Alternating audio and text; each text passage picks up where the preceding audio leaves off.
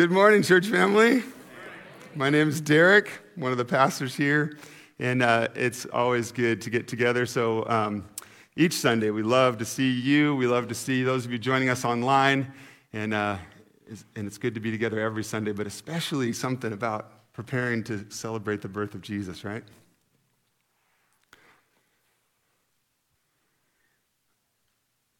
"2:35 p.m. My wife picks up our son Chris from school. 2:40 p.m. Amy picks up our son Trevor from school. 2:45 p.m. Amy drops Chris off at grandparents. Then she goes back home. 4:05 p.m. Amy leaves to drop off Trevor for theater rehearsal. 4:45 p.m. Amy picks up Chris from grandparents and drives back home. 5:45 p.m. I pick up our daughter Mia from basketball practice and we come home. At 6:15 p.m. I drop Chris off at basketball practice and come back home.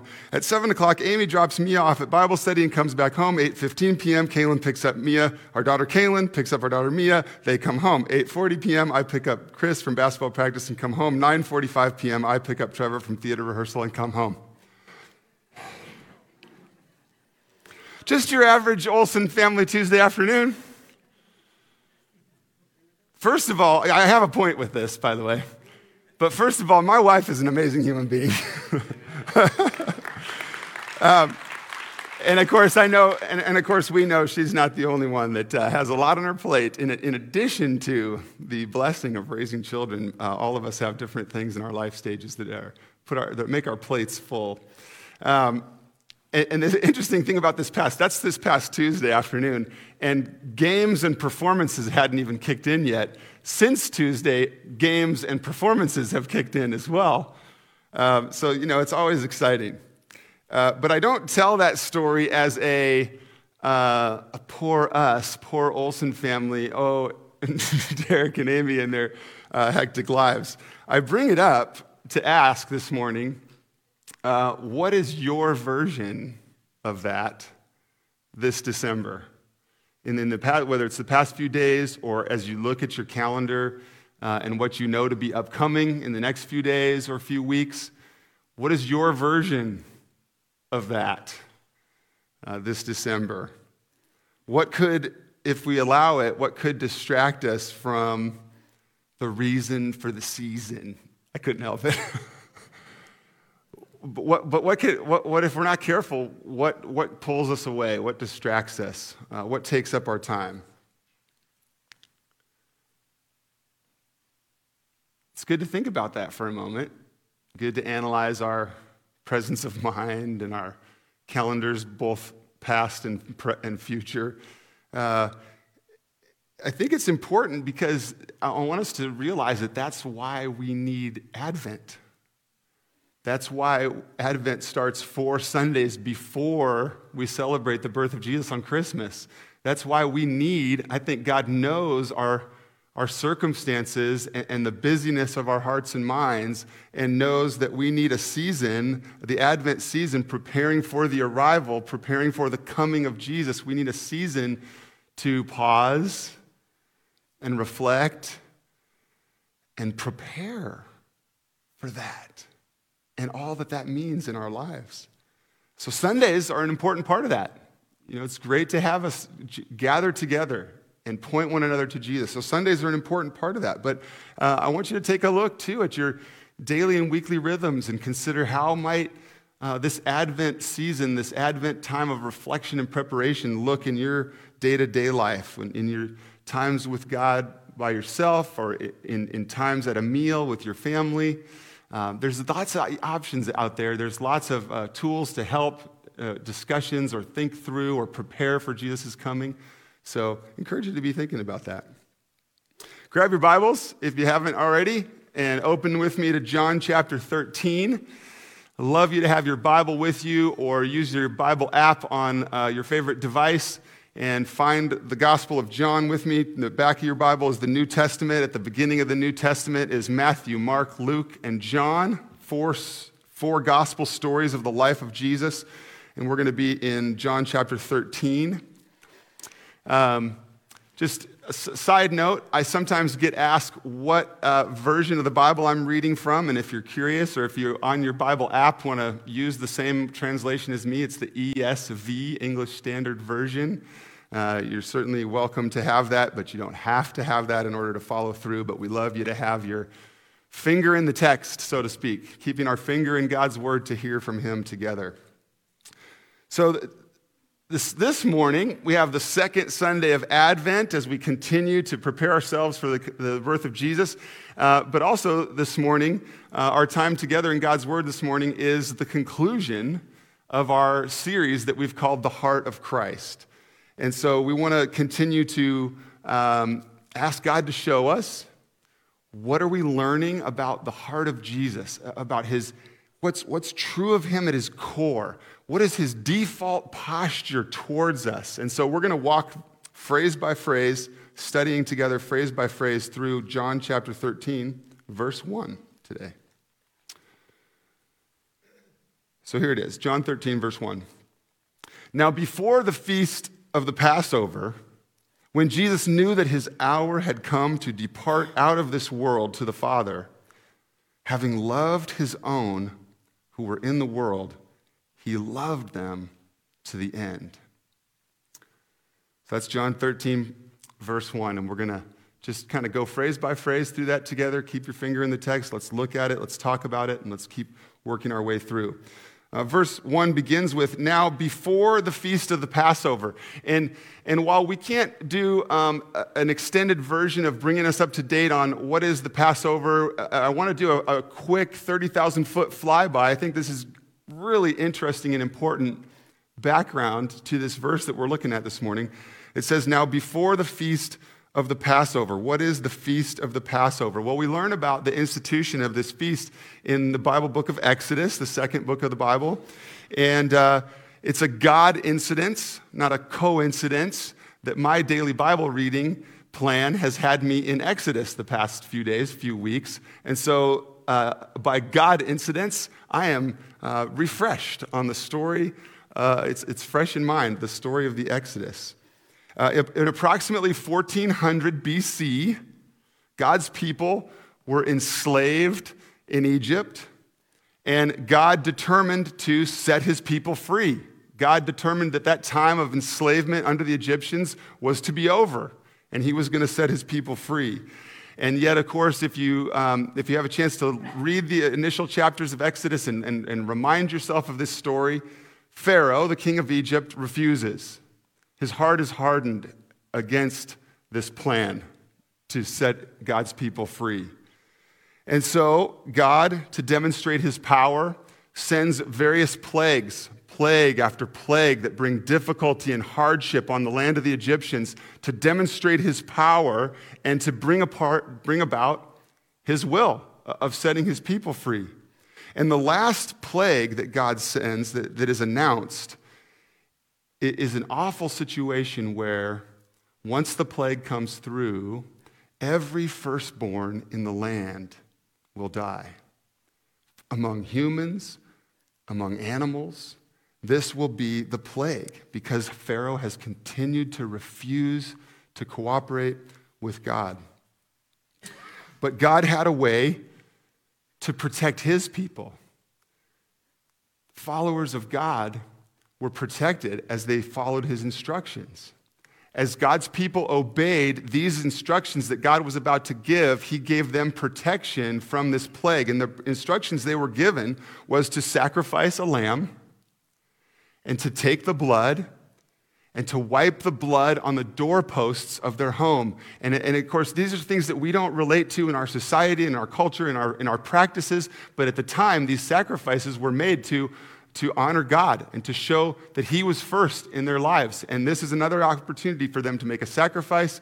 A lamb is killed, the blood is shed, the blood is painted over the doorpost, and they are told that the reason they're doing this is so that the Lord would pass over their house. That when the destroyer came to bring about the death of all the firstborn in the land, those marked with the blood of the lamb would be passed over. And so that awful plague led to Pharaoh finally relenting and God's purposes prevailing and the freeing of his people and their exodus from Egypt. That's why the Bible book is named that way, because of God's people and their exodus out of Egypt. And eventually, if you follow the story in the Bible, to the promised land. Their exodus out of slavery and eventually to the promised land. So, was Passover significant in the history of God's people? Yeah. So they instituted the feast of the Passover to remember that God had passed over and protected his people. So the Passover was this critical turning point. If we think of our Bibles from front to back as one story of God redeeming a people for himself, we can think of our Bibles this way, from front to back, of God setting about to rescue a people for himself. And the Passover was this critical turning point in the redemption of God's people. So let's keep going in our verse in John 13:1. Now, before the feast of the Passover, so now we're 1,400 years later. Now Jesus is walking the earth. John is telling the story of Jesus. And here we are in chapter 13. Now, before the feast of the Passover, when Jesus knew that his hour had come to depart out of this world to the Father. Some more background for us. Earlier in the Gospel of John, chapter 1, verse 29, this is on the screen, John the Baptizer, who paved the way for Jesus, John the Baptizer, back in the beginning of this Gospel, says this about Jesus: "Behold, the Lamb of God, who takes away the sin of the world." So John the Baptizer announces this about Jesus, that Jesus is the promised rescuer, the Messiah, the Lamb of God. And so here in John 13:1, it says Jesus realizes that his hour had come to depart. God had set about a rescue plan to continue the redemption of his people. The Passover was a critical part of God redeeming a people for himself. And now Jesus knows that it's his hour to depart out of this world, to go to the cross, to fulfill God's rescue plan. And Jesus goes willingly to the cross.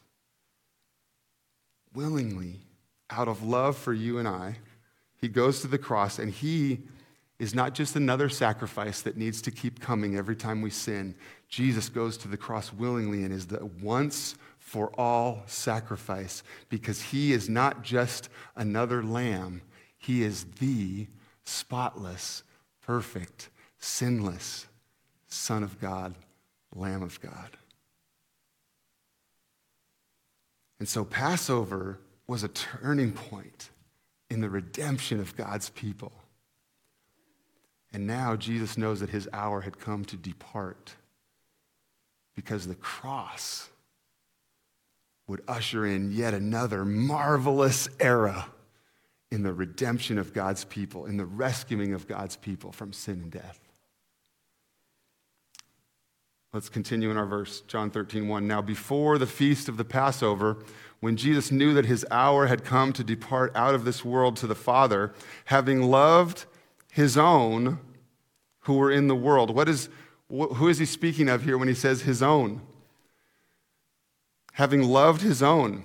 This is an expression used throughout the Gospel of John to refer to Jesus' true followers, those who have put their trust in God's work, who have recognized that they can't rescue themselves. They have put their trust in Jesus. The phrase in the Gospel of John, his own, consistently refers to the true followers of Jesus, those that by faith in Jesus have become children of God and been rescued from sin and death and brought into the family of God.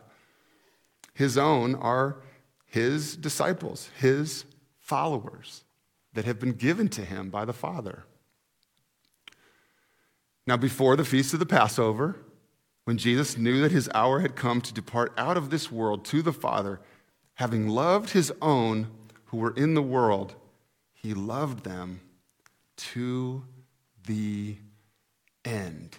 The phrase "to the end" there, in the original language, our Bibles are translated into English, and in the case of the New Testament, they are translated from Greek. And the Greek word that is translated "to the end," telos, has a variety of meanings, but a couple of them would be to the fullest extent. Jesus loved his own to the telos, to the furthest extent. There's this unfolding sense of telos, love, this unfolding, this full strength. One of the commentators that I read as I studied this week said that it's a love without limits. Telos. Jesus loved his own that were in the world, and he loved them. Telos. A love that has no limits, no end. Can we fathom that? A love, telos, a love without limits, a love that has no end. I mean, here we are in a series of, concluding a series of messages where we've asked God to show us about the heart of Christ, about who Jesus is, about what he thinks of you and me. And we want to ponder his heart, and we want to ponder that love of Jesus. And I think it's tough, and we don't always like to hear it, but we've done this a few times in this series. I think if we want to really get a look at the heart of Christ, maybe we should contrast that briefly with our own hearts and the extent or abilities of our own love. I mean, I opened this morning with that schedule of an average afternoon in the Olsen family. I love my kids until I drive all around the town and realize how much gas costs. I'm kidding. I love my kids. I should say, I started with that silly story as an example, and it is crazy and hectic in the Olsen family at times, but we love it. It's the season of life that we're in. We love them. We love what God has made them, how God has made them and what they're into, and we love supporting them. But what is the limits of our love as humans? I think if we're brutally honest, we recognize that our love has limits, that our love is not telos. We love if it's reciprocated. We love if the person behaves the way we want. We love people until we're betrayed. We love people until they forsake us and give up on us and leave us. We love when it's convenient.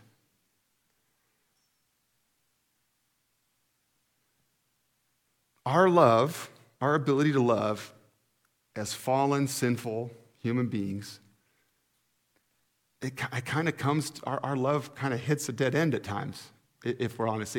There is a limit. We get to the end of ourselves.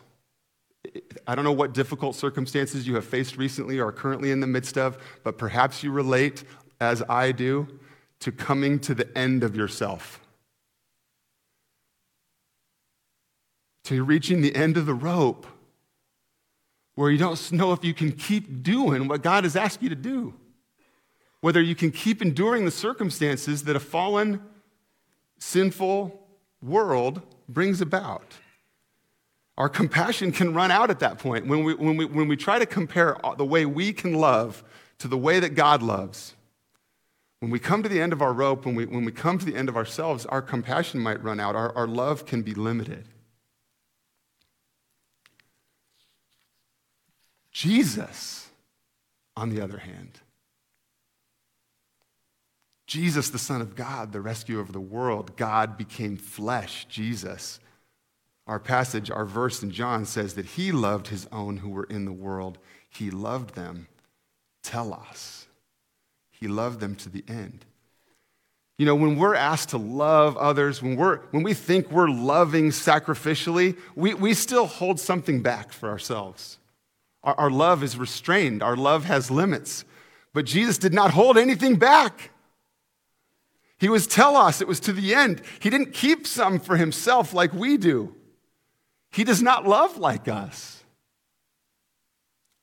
Our human perceptions put characteristics and understanding of God on him that are not accurate. He does not love like us. Jesus came to the point in history, he walked up to the point in history that God called him to go to the cross, and he turned and went the other way. Anybody? Is that what happened? Jesus walked to the point of human history where he was approaching the pinnacle of God's redemption and restoration plan, and Jesus went through it. He went through with it. He went telos. His love didn't turn around and go when it was inconvenient. His love pursued into the cross, through the cross, and beyond the cross. His love is telos. He went through with God's rescue plan despite the fact that he was betrayed, despite the fact that he felt forsaken. He demonstrated love with no limit. He demonstrated love to the fullest extent. The gospel is the spectacular news that through no merit of ours, but by his mercy, we have been restored to a right relationship with God through the life, death, and resurrection of his beloved Son. The gospel is the spectacular news that not because of us, because of Jesus. It's spectacular news that not because we tried hard or earned or behaved, but God had mercy on us. The gospel is the spectacular news that you and I, who were broken and separated from God by our sin, have been restored, put back in a right relationship with God, not by what we could do, but all because of what Jesus has done. So speaking of love with no limits, speaking of Advent season, we've been talking this morning about why do we need Advent? Well, why do we celebrate these Sundays of Advent? Why do we need a period of time to pause and reflect and prepare ourselves for the birth of Jesus? Speaking of love without limits, if you want, you can turn to Philippians chapter 2. If you don't, you can just listen to me read it. If you want to turn to it, Philippians 2 is take a right turn in your Bible, about 6 or 7 books. Galatians, Ephesians, Philippians. Turn to Philippians chapter 2. And picking up on this idea of love without limits, speaking of needing to reflect on who Jesus is during the Advent season, let's look together at Philippians chapter 2, starting at verse 5.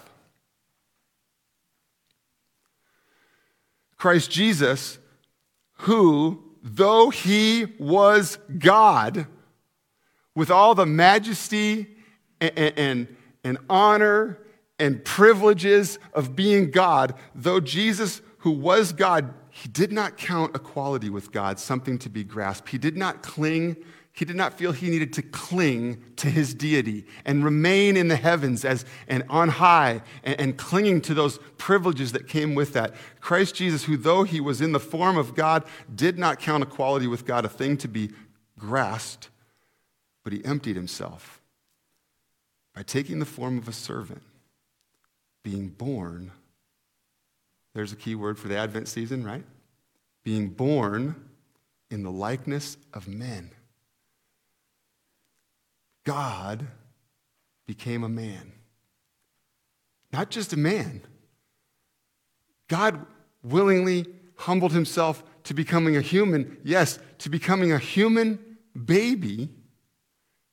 He humbled himself in order to enter into our world, in order to enter into our experience, in order to enter in as the one who will then be the perfect, spotless Lamb of God representing us. The Creator God, God Almighty, creator of the heavens and the earth, God became a man. God made his home among us. Merry Christmas, Faith Church. God made his home among us. Merry Christmas. And this passage does this. This passage in Philippians does this. It connects Christmas to the cross. If we continue reading in Philippians 2, it connects Jesus' birth to his death in our place. So here we are in Advent season, needing to prepare ourselves, needing to reflect so that this season is meaningful to us.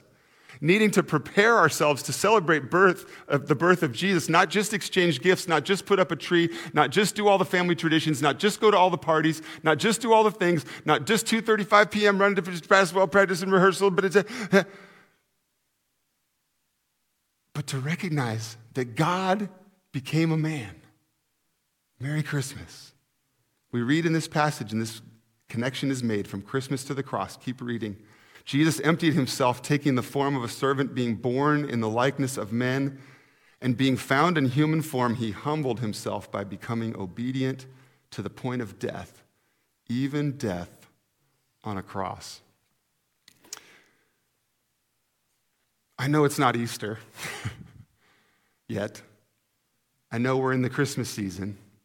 But here we are in God's word reminding us about the death of Christ. He's connecting Christmas to the cross. He's connecting the birth of Jesus to the necessary death of Jesus on our behalf.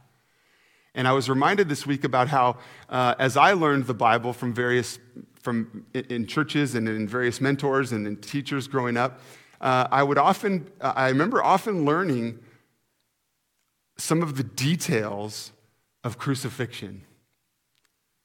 Some of the medical explanation for his death. Maybe some of you relate to that. And then as God called me to be a Bible teacher, I have taught some of those excruciating physical body details of what crucifixion does, of what being nailed to a cross does to a human being. And I have passed along some of those medical explanations for the death of God's Son on the cross. And it can be helpful. Because I think, especially the longer you've been a Christian, it may be pretty easy to go, yeah, Jesus died for me. But I do think there's some usefulness in understanding his willingness to go to death for us, not just willingness to go to death, but to go to death in an excruciating form of torture in the Roman Empire. There is some helpfulness to knowing the physical aspects of his death. Yet, what Jesus took on when he went to the cross, what Jesus took on in order to rescue us from sin and death was far more than physical. What Jesus did to love us, telos. Church family, what Jesus did to love you, telos, to the end, to the fullest extent. What Jesus did to love us to the end, how did he show us that he was willing to love us to the end?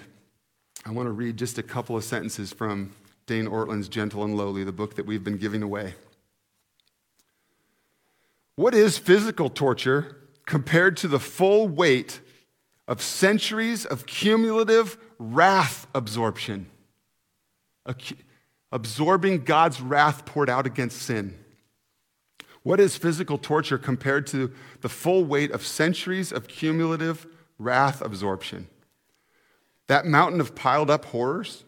How did Jesus even retain sanity psychologically in absorbing the sum total penalty of every lustful thought and deed coming from the hearts of God's people?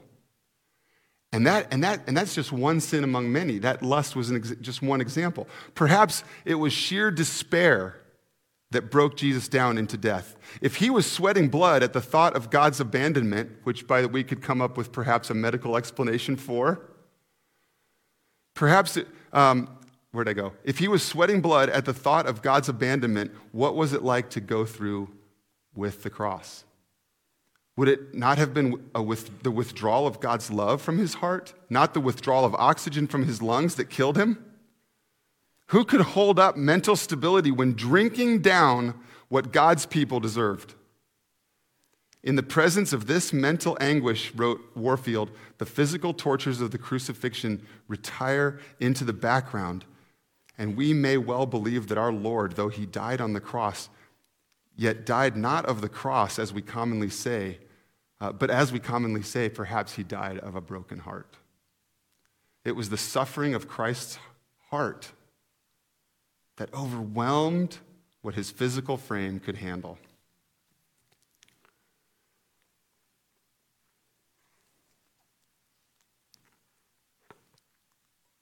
Jesus came to the pinnacle moment of history.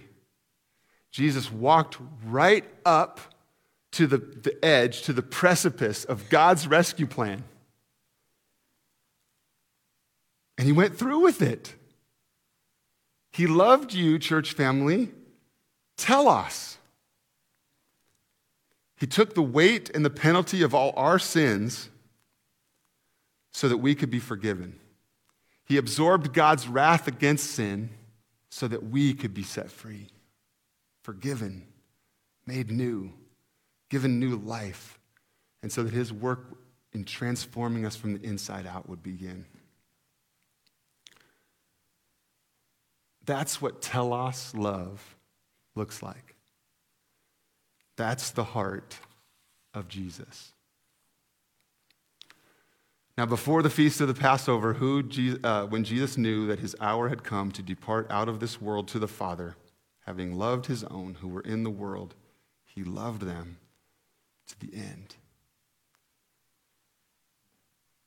Are you his own?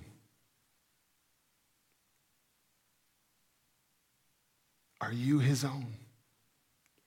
Are you among those who are true disciples, true followers of Jesus, who have given over control of life, given over preferences and opinion and a desire to pull myself up by the bootstraps and try really hard to earn God's love, to behave in such a way that maybe he'll like me? Or are you his own? Giving up all that and looking to him through faith and trusting yourself by moving away from trying to save yourself and realizing the only way to salvation is through God's Son, Jesus, through putting our faith in him, through trusting him. Are you his own? Are you in Jesus? Because it's not about what you do. It's about what Jesus has already done. So entrust yourself to Jesus today. Father in heaven, thank you for the opportunity to be together with my church family. Father, thank you for the opportunity for us to hear from you through your word. Father, thank you for this second Sunday of Advent, this second Sunday of reminder that we need pause, time to reflect, and time to prepare to celebrate the birth of Jesus. I pray that you would bring that about in our lives, God, that you would help us to imagine or to consider our schedules, to consider our responsibilities, and then to put you at the top of the list this season.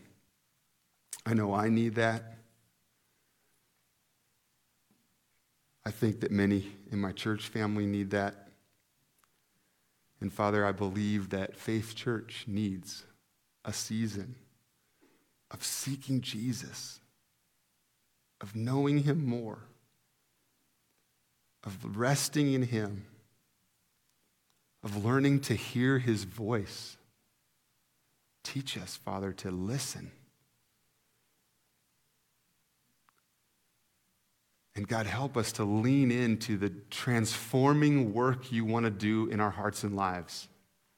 God, may we not be satisfied with just having come to know you at one point, but may we just yearn to know you more.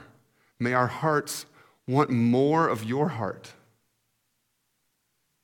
God, draw us close to you this season and always. Draw us close to you so that we can receive everything we need from you. Your word tells us that your grace abounds to us, that your love overflows to us. God, would you draw us close to you so that we would know your love, so that we could submit to you in the increasingly transforming work you want to do, giving us new hearts and new minds and new attitudes, new desires and hearts and minds and lives that are not our own, that are lived for ourselves, but that are conformed to your greatness and your purposes for us. So God, show us what you have for us this Advent season, how we can put ourselves at your feet, how we can pause and reflect and prepare. And God, we heard about this Advent hope. So teach us to look back at what you've done, to look back to your faithfulness to us in our own lives. Help us to look back to the cross and what was accomplished there so that we can now wait in our current circumstances, wait in this Advent season, wait in this period of life you have us in now with hope, with faithful, trusting hope because of your goodness to us. Thank you, God, for your generosity to us. Help us to live lives that are generous because of all that you've given us. God, we want to be generous in return to you, generous with our thankfulness to you, generous with our prayers, generous with our offerings, generous with our voices lifted up out of thankfulness for who you are and what you've done. Father, we love you. We pray these things in Jesus' name. Amen.